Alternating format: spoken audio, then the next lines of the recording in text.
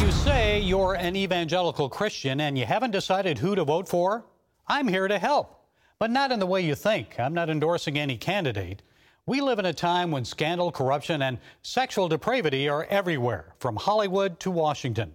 And guess what? God has called us to be salt and light in the midst of the darkness.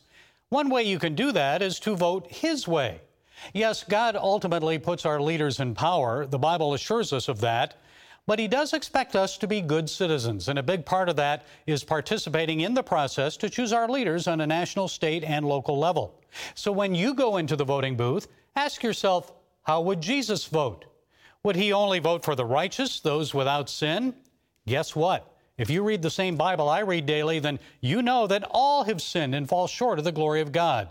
That doesn't mean He approves of the sin, and we shouldn't either, but remember, you're not voting for pastor-in-chief or a chaplain congressman.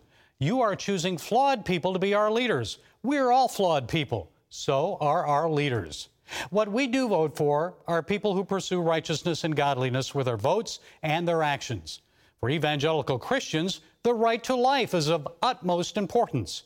So are you voting for someone who believes a woman has the right to end a life just moments before birth? Why would you do that?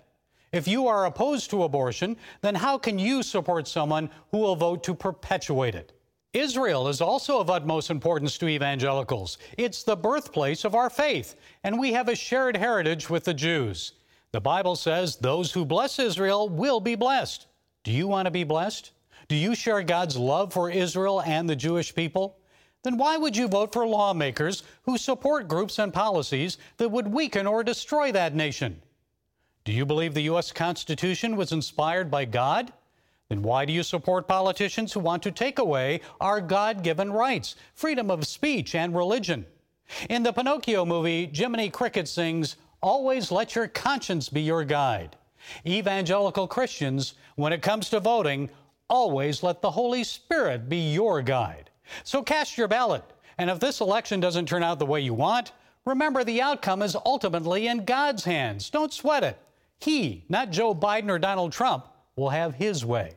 May God be with our nation this election day and every day, and we with Him. Well, that's it today from the Global Lane. Be sure to follow us on YouTube, Facebook, iTunes, SoundCloud, Parler, and Twitter. And until next time, be blessed.